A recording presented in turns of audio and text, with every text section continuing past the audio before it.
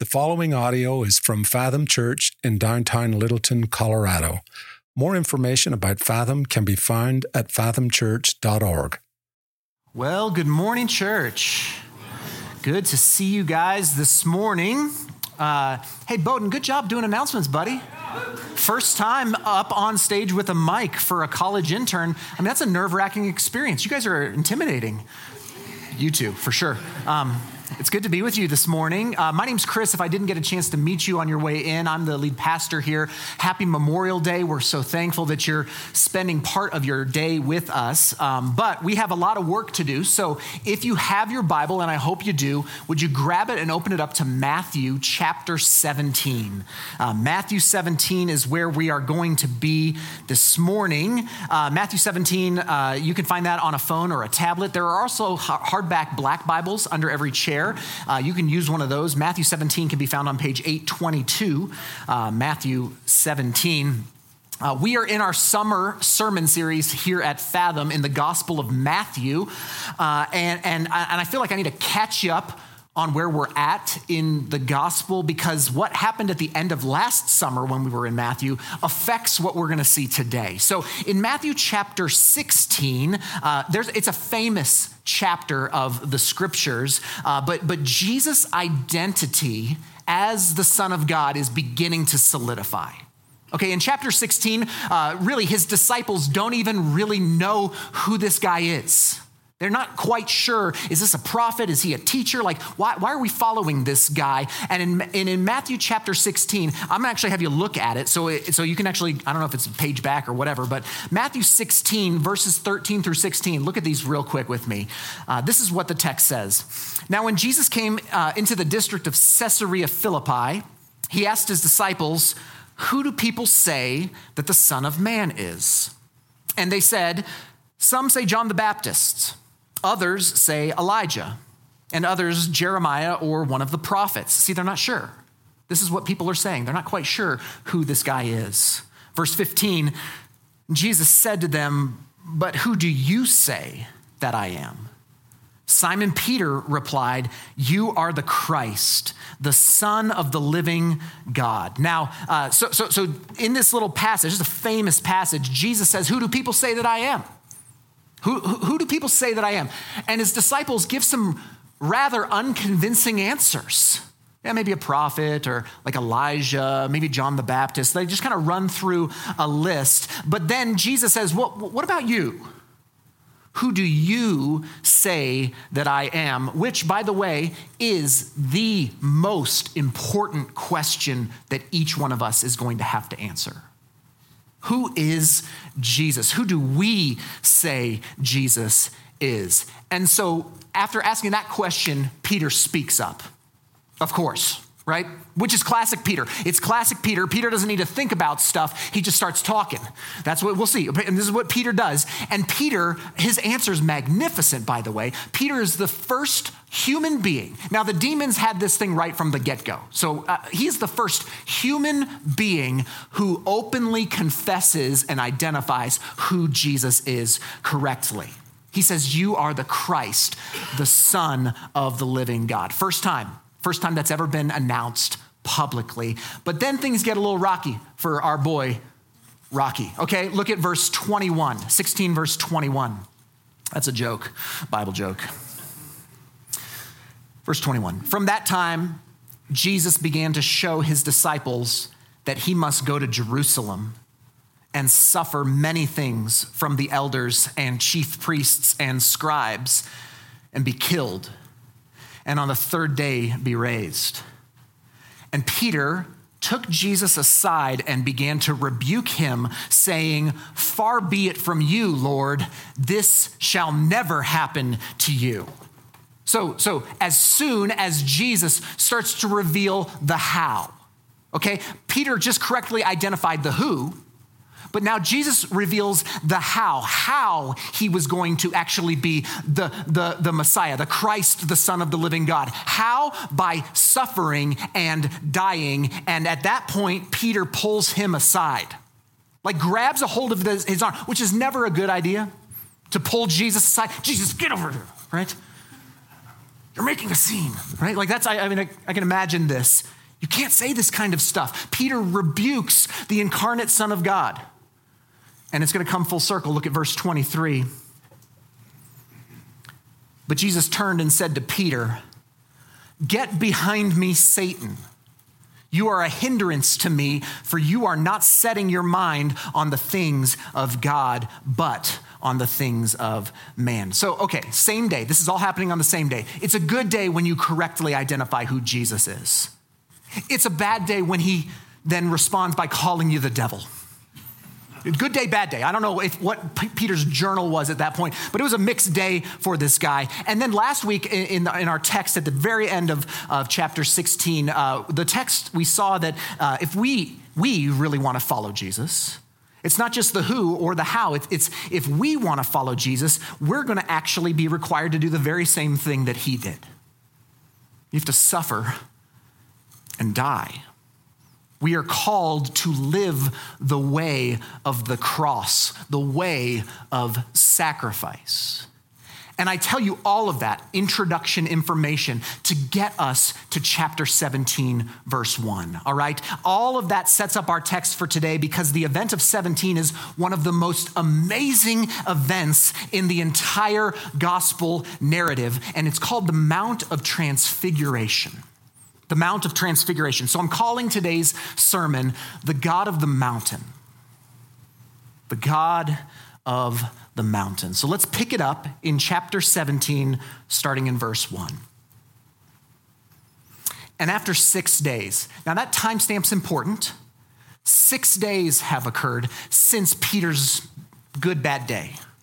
6 days later, not even a full week, this is what happens. After 6 days, Jesus took with him Peter and James and John, his brother, and led them up a high mountain by themselves. So this is 6 days later, y'all.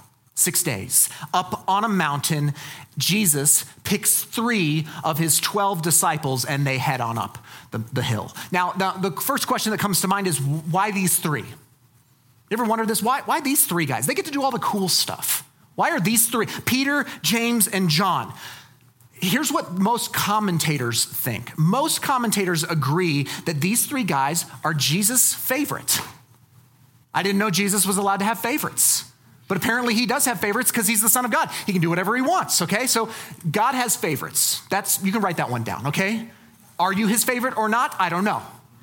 But these 3 guys obviously are. Maybe it's because they were his first disciples. Perhaps, okay? I remember these 3 guys were fishermen. They were the first 3 disciples called by Jesus. Jesus shows up, he tells them, "Drop your nets and follow me," and they did it. They gave up their careers, their families, their livelihoods. They gave it all up, and they started following this obscure Jewish rabbi. So maybe they are his favorites. Maybe they're his favorites, I don't know. But as I'm thinking about it this week, I'm not sure I agree with that. Hear me. I was a youth pastor for 10 years. Okay, before I planted this church, I was a youth pastor for 10 years. And I think Jesus picks Peter, James, and John because these are the guys he can't trust alone back at camp. That's why I think he picks them, okay? When I was a youth pastor, this would happen often. I would be on a trip and it'd be like, all right, I got to go out for supplies. You and you and you're coming with me, right? Because they're the ones who are like, he's gone, get the fireworks out, right? And so that's what I'm thinking is going on here. I'm serious. Think about these guys' rap sheets. Peter just got called Satan. Not great start, okay, for trustworthiness. He will chop a dude's ear off in the Garden of Gethsemane, which that's either incredibly good aim or bad aim. Right? That's Peter. Peter, he will deny that he even knew Jesus 3 times. So this guy isn't exactly best and brightest material, okay? And then James and John, these 2 guys are brothers. They're known as the sons of Zebedee, the sons of thunder, but the sons of thunder are always messing up. Always messing up, okay? They're always debating on who the greatest disciple is going to be. Like, it's certainly not you, it's me, right? They at one point, they ask their mom to go make a request of Jesus, like, hey, can one of my sons sit at your right and your left? And Jesus is like a soccer mom, like, why isn't my kid getting more playing time? Because they stink, right? Like, that's why they're not on, like that, but that's, and then they're even one moment where James and John, there's some guys who are kind of wrestling with Jesus and not really on team, and they're like, Jesus, do you want us to call down fire from heaven on them? As if they could, but come on, talk about missing the point of Jesus' ministry. Like, roasting people Old Testament style is not how he rolls. So these three guys are who he brings up the mountain, because I don't think they're worth leaving down by themselves. The whole place would be burned down. The other 9 would be dead if those 3 were left down there. That's my thought. I think it's textually supported, okay? I think, though, that he brings these 3 guys really because they are some of the bigger screw-ups in the bunch. And I think that might be good news for some of us in here today. It's good news for me, y'all, but there should be some good news that Jesus doesn't choose the best and the brightest, but he picks who he will to do what he will, where he will. So maybe tuck that one away. Verse 2. And Jesus was transfigured before them. Now, stop right there. Transfigured. Nobody really knows what this word means completely. Like, nobody really understands what that fully means. The Greek word that is translated transfigured is the word metamorphao, which literally means to transform, or to change, or to transfigure. That's what that word means. It's where we get our word metamorphosis, like a butterfly coming out of a chrysalis, a cocoon, that idea. And it connotes the idea of not just an external change, but one from the inside. A change from the inside that changes the whole person. That's what metamorphao means. And so what Matthew is saying is that at this moment on the mountain with these 3 guys watching on, Jesus, who Jesus is on the inside, is transfigured outside. It's like put on display. So the question we have to ask is, who was Jesus on the inside? Who was he internally? Well, if you remember Colossians 1:19, I'll put this up on the screen. This is what we find Paul saying about Jesus. For in him, in Jesus, all the fullness of God was pleased to dwell. All the fullness of God was pleased to dwell. So in this moment, on the Mount of Transfiguration, Peter, James, and John saw all the fullness of God. All the fullness of God bursting forth like in a supernatural way from Jesus. It's a wild text. So nothing like this in the New Testament besides this one event. I mean, think about this. I mean, it's wild. And some will say that this is a miracle, that Jesus' transfiguration is a miracle of God, but actually it's not a miracle. I need you to know this. This is not a miracle, no. The real miracle is that for 33 years, all the fullness of God was contained and shrouded in a man named Jesus of Nazareth. The real miracle is that this isn't spewing forth always. It's like actually in this moment of transfiguration, it's like Jesus is pressing pause on the miracle that was his entire earthly life to just show off for a brief moment who he really is on the inside. He is actually what Peter said he was in chapter 16. He is the Christ, the Son of the living God. And hear me, the gospel writers don't even know how to describe this thing. This is why it gets wild. So look again at verse 2. He was transfigured before them, and his face shone like the sun, and his clothes became white as light. If you read Luke's account, in Luke's gospel of this, it says that his face was altered and his clothing became like lightning. If you read Mark's account of it, it says that his clothes became radiant, intensely white, as no one on earth could bleach them. That was Mark's take. And I just wondered about that this week. I wonder if they're just talking about these things up in heaven. They ever just like up in heaven, the three disciples are up there talking about what they talk. Hey, y'all remember the transfiguration? Remember that? Hey, how'd you put that in your book? And Matthew's like, oh man, I was just trying to think like of the brightest thing in the world. Like the brightest. So I said it was like the sun. Like the sun is just shooting out of Jesus' face. That's what I pictured. And Luke's like, yeah, man, totally. I was thinking, at night, like at nighttime when you're outside and there may be clouds covered and so you can't see stars or whatever, and your eyes start to get accustomed to the darkness, and then all of a sudden, like a bolt of lightning flashes. That's how it was, and you're like blinded by it. Like that's how I saw it.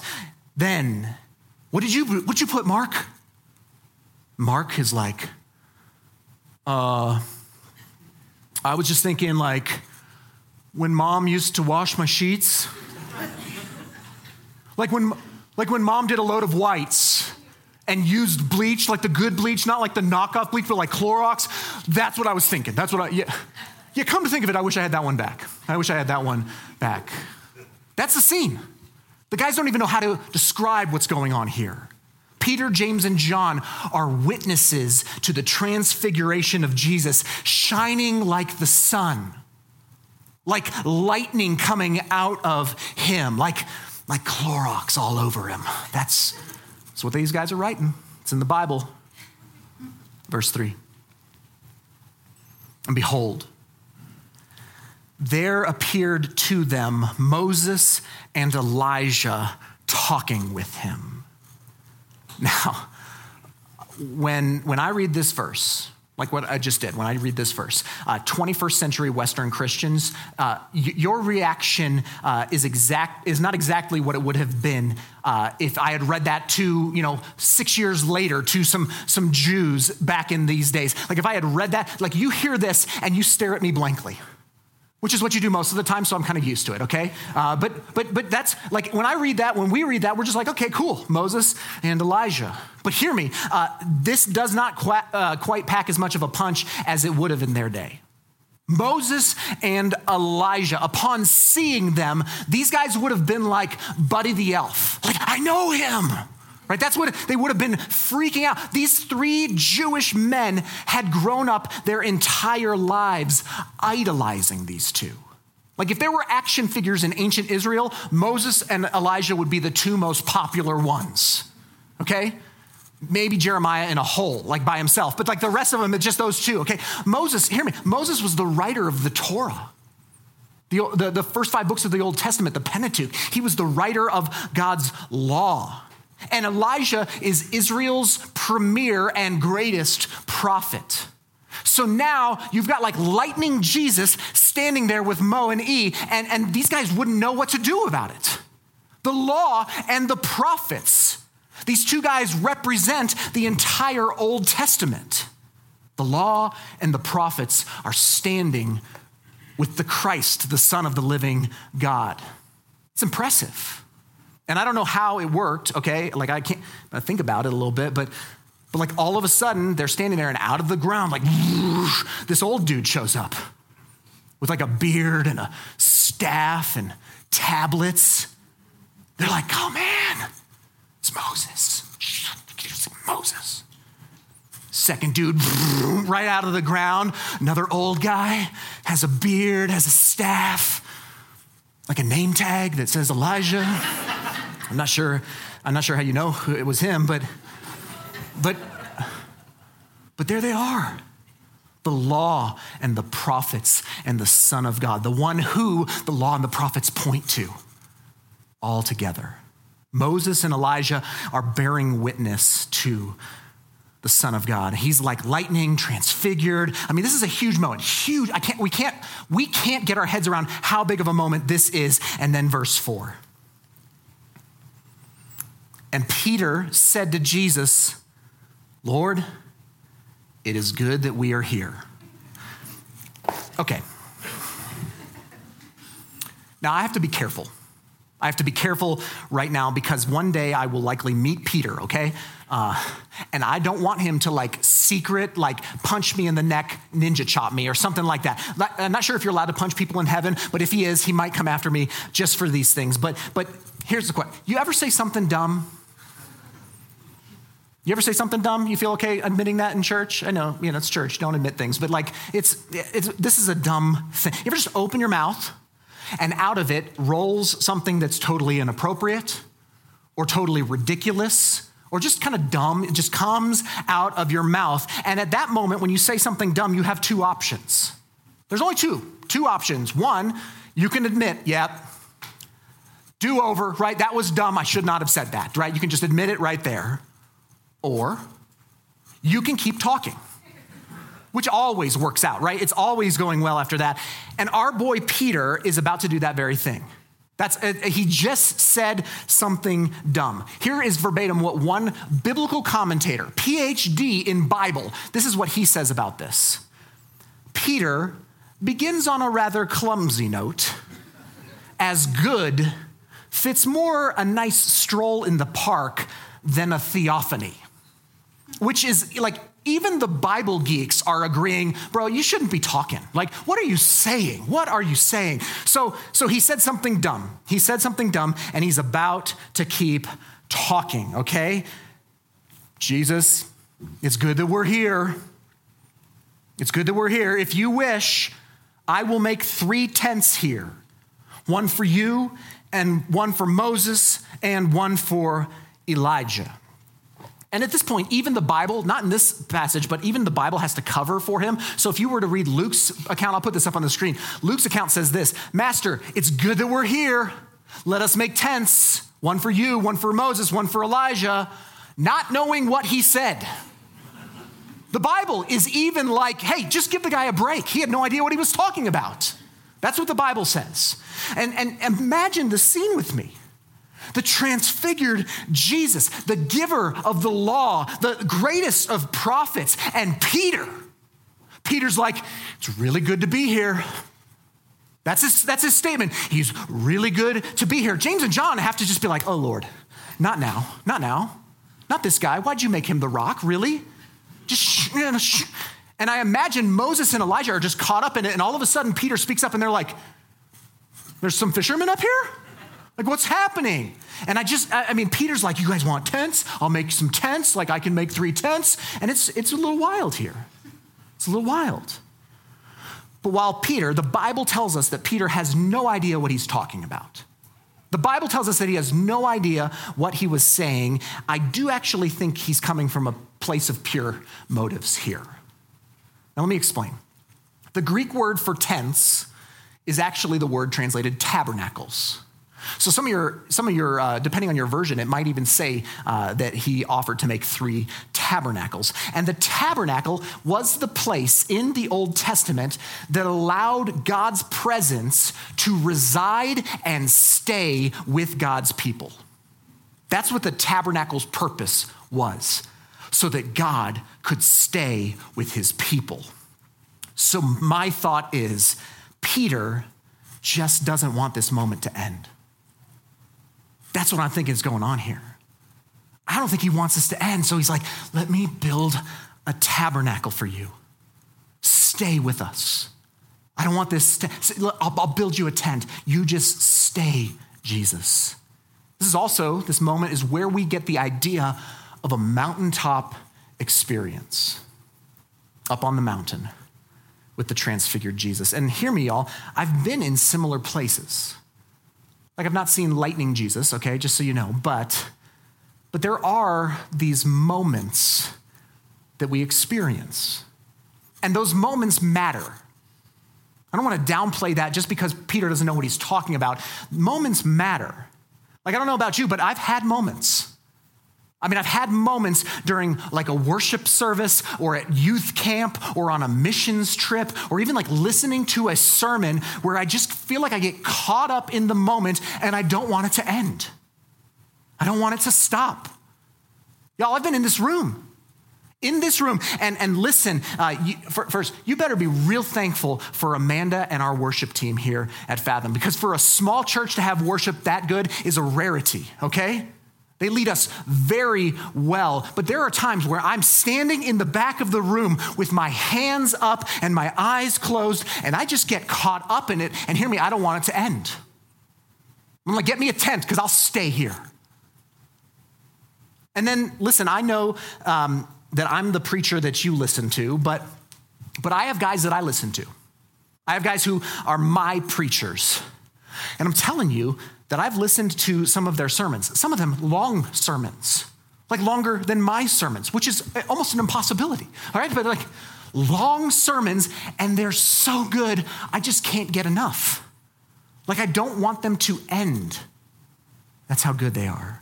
And I've been on retreats and I've been on trips, and man, I felt so close to God. I don't know if you've ever been on like a retreat or a youth trip or like a mission trip, and you get to this place where you feel like you're so close to Jesus that you could just turn the corner and he'd be there. Like you get to this place where you're like, it's good for me to be here.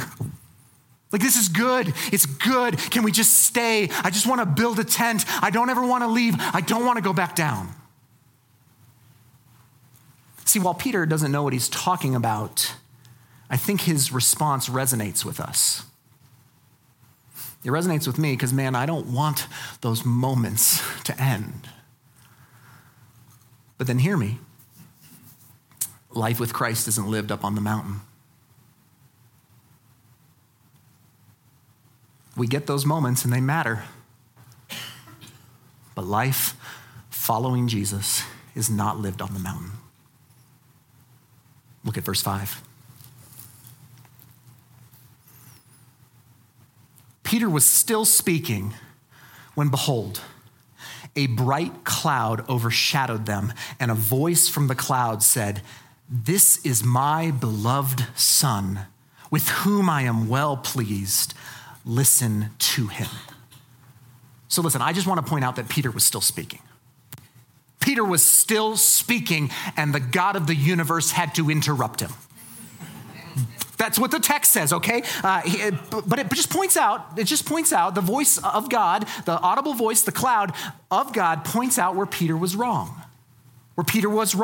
Jesus is not simply one of 3 tents or 3 tabernacles that should be erected.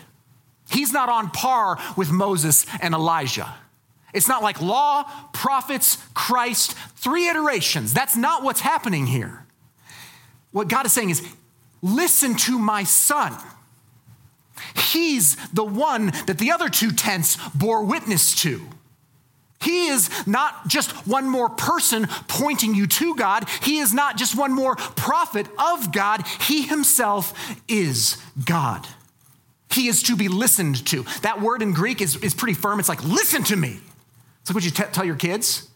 Listen to me. It's almost like obey what I'm saying. Listen to him. Verse 6. When the disciples heard this, they fell on their faces and were terrified. So the reason that these guys are terrified is because they knew the book of Exodus. The reason that these 3 Jewish men are terrified upon not lightning Jesus, not Mo and E just showing up, that doesn't scare them.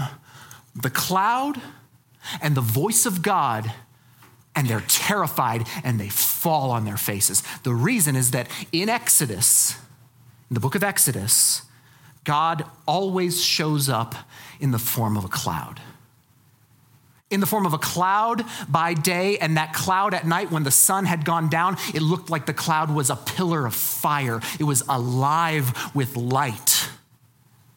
Maybe transfigured is the right word.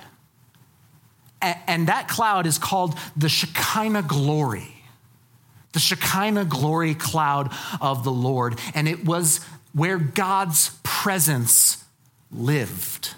God's presence among his people was consumed in this cloud during day and this fire at night. That's how God manifested himself to his people. And in Exodus chapter 33, Moses, who is as tight with God as anyone, Moses in Exodus 33 says to God, please show me your glory.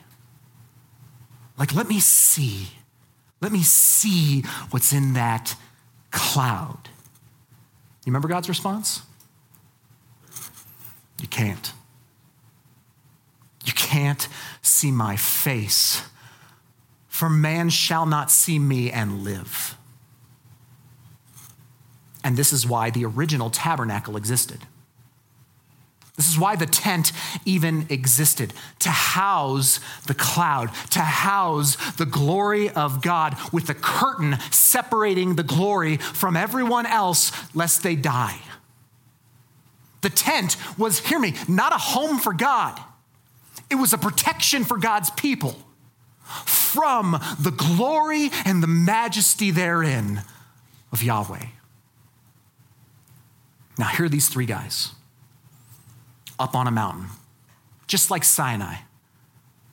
And Jesus is glorious, like the sun, like lightning, and Moses is there. Moses, again, up on the mountain. The Mosaic themes are huge in this. And Peter says, let me build a tabernacle. Let me build a tent. And then the cloud envelops them, and a voice from heaven starts to talk, but there's no tent to protect them. There's no protection for them, and these guys are terrified because they think they're going to die. They know what happens when the cloud shows up. And so they fall on their faces. It's good that we're here. We shouldn't be here. We can't be here. We can't see this. And they think they're going to die. Verse 7. But Jesus came and touched them, saying, rise and have no fear. And when they lifted up their eyes, they saw no one but Jesus only. They don't die. Which is good news because they go on to do some things that are important. But they don't die. Why not? There's no tent. They're in the cloud. Jesus is shining like the sun. They're seeing his face. Why aren't they dead? It's because you don't need a tent to protect you from him anymore. You don't need a tent to protect you from God's glory any longer. They saw God's glory, not a diminished version, his full sunshine, lightning, Clorox bleached version, and they lived. In fact, this is why in John chapter 1, we find these words. I'll put them up. And the Word became flesh and dwelt among us, and we have seen his glory. Glory as of the only Son from the Father, full of grace and truth. Now that's an incredible verse. We could pick that one apart, okay? But the word that is translated in the ESV, that the Word became flesh and dwelt among us, hear me, is the exact same word in verb form that Peter used when he said, I want to make 3 tents. Same word. Tent is the noun, dwelt is the verb. And so you may have heard this before, but the Word became flesh and tabernacled among us would be a correct translation. The Word became flesh and tented among us. See, the reason they don't need a tabernacle is because Jesus is the tent now. Jesus is the tent containing God's glory. And so Jesus touches them and they see him and he tells them, don't be afraid. You've seen it and you're still alive. And the text says they look to him and he's there by himself, back to normal Jesus. Transfiguration is over. Transfiguration is over. Now, verse 9. And as they were coming down the mountain, Jesus commanded them, tell no one the vision until the Son of Man is raised from the dead. See, Jesus says, don't tell people about this. Don't tell anybody about this. It's part of what's known as the messianic secret. Now, the question is why? Like this is actually the last moment of messianic secret because the jig's up. Peter has already confessed who this guy is. Everybody knows, oh, this is the Son of God. Oh, this is the Messiah. So why continue this little bit of secret? Why tell these three guys, don't tell anybody about this until the Son of Man is raised from the dead? Why say this? Well, first, until he rose from the dead, ain't no one believing you about this. They can't even describe it in words for us. We've read this before and we don't understand it. So I think he's just cutting him a little slack. Like, you don't want to look crazy yet, okay? That'll come in time. Once you have the Holy Spirit, be as crazy as you want, okay? But until then, just keep it on the DL, okay? But there's another piece that kind of stuck out to me this week. Why not let these guys talk about this? I think it's because Peter, James, and John aren't ready yet. I think it's them who aren't ready to talk about it, let alone anybody else ready to hear it. Now, think about this with me for a minute. It was only 6 days ago, less than a week, 6 days ago, not even a full week, from when Peter first confessed, you are the Christ, you are the Son of the living God. But then when Jesus starts talking about suffering, the moment Jesus switches from I'm the Christ, I'm the Son of the living God to I'm going to suffer and I'm going to die, Peter can't handle that. He can't handle that. 6 days. Now they're up on the mountain, and when the glory of Christ is put on full display, his response is, I don't ever want to leave here. I don't ever want to leave. Let's stay. Let's build tents. And so hear me. Peter, I think, is at a place where he loves the God of the mountain. He's all in on Jesus transfigured, Jesus, the Son of the living God. He's into that. But hear me, I think Jesus knows that Peter has not yet reckoned with the God of the valley. See, when he saw the transfigured Jesus, he must have thought, yeah, this is good. This is the moment. This is how it's supposed to be. Jesus, you can forget all that stuff about suffering. You don't need to, man. You don't need to go and die. Let's just live here. Let's just live here. Everything you said 6 days ago about denying ourselves and picking up our cross and laying down our lives. No. This is what I want. I want the mountain. This is what I want. He loved the God of the mountain. And we do too. I do too. But just hear me. You cannot have Christ's divinity without his humanity. You cannot have the resurrection without the crucifixion. You cannot have life without death. You can't have victory without suffering. You can't have the mountain without the valley. This is not how it works.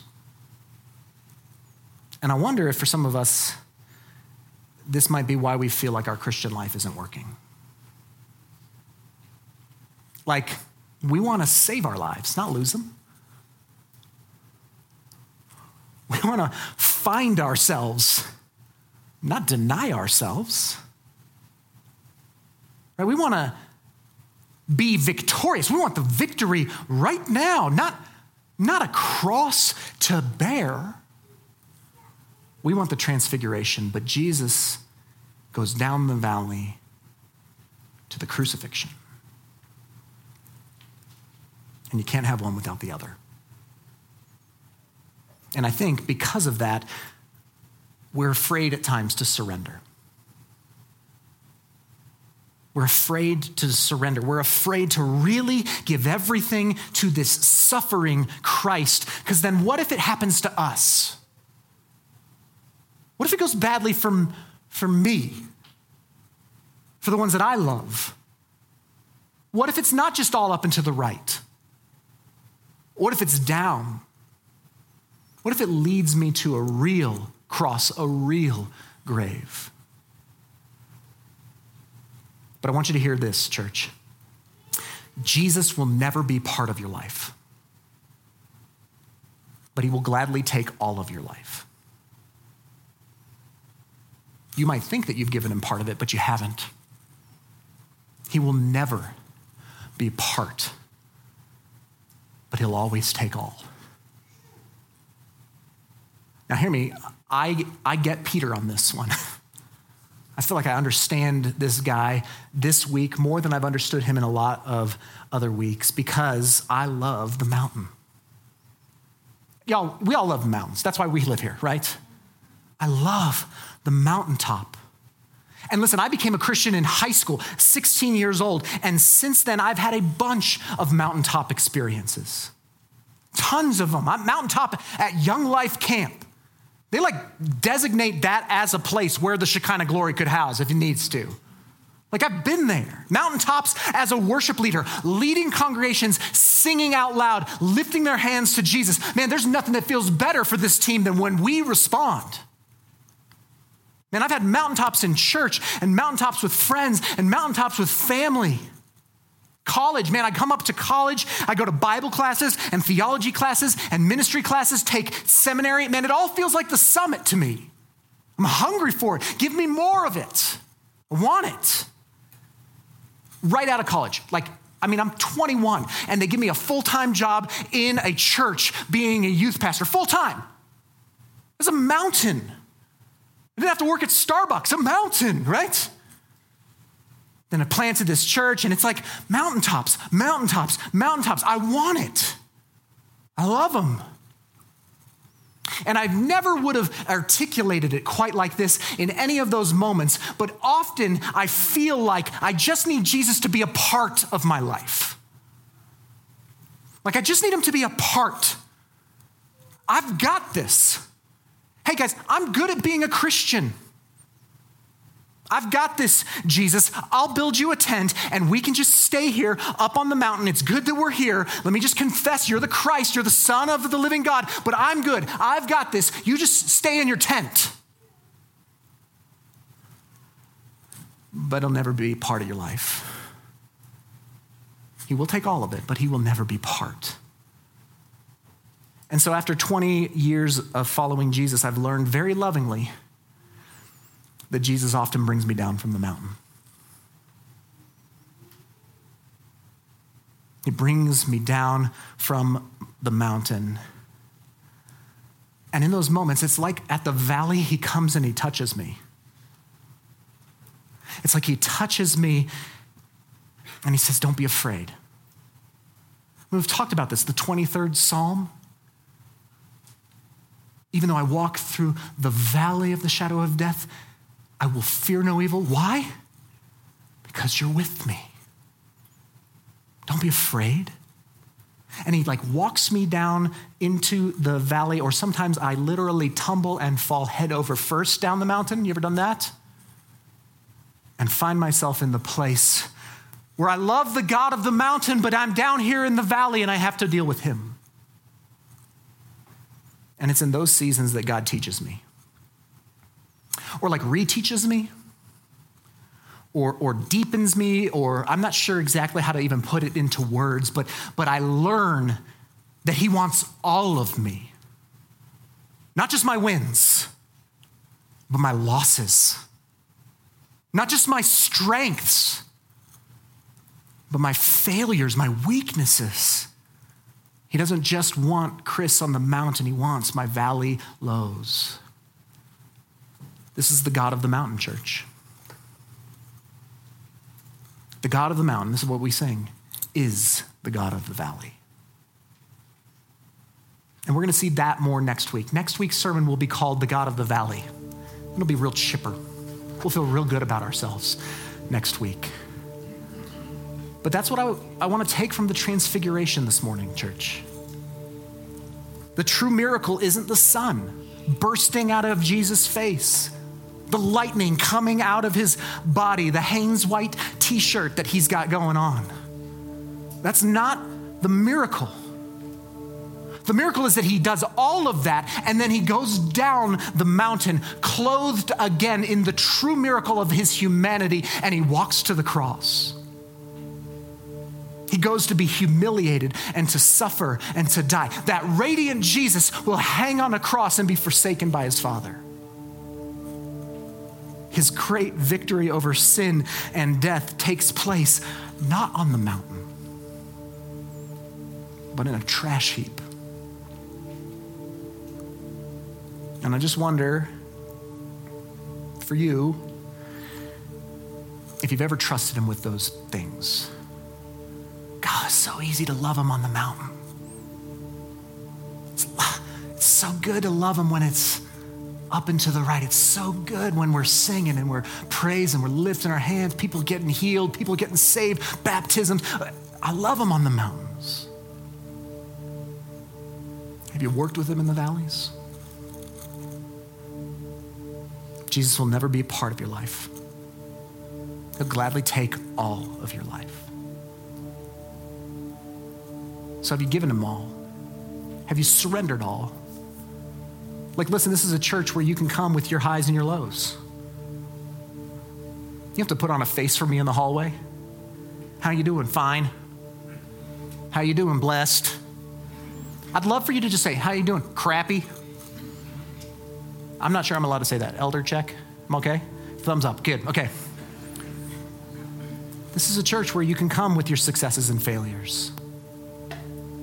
This is a church where you can come with your strengths and your weaknesses. We need all of you here. We need all of your life here. Jesus needs all of you. He won't take part. He wants all.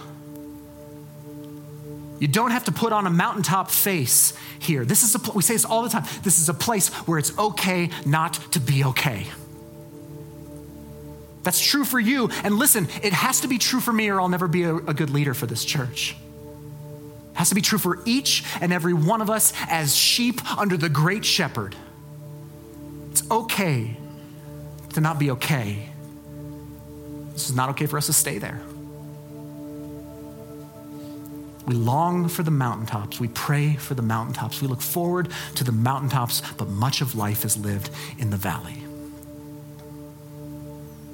And it's there where he'll touch you.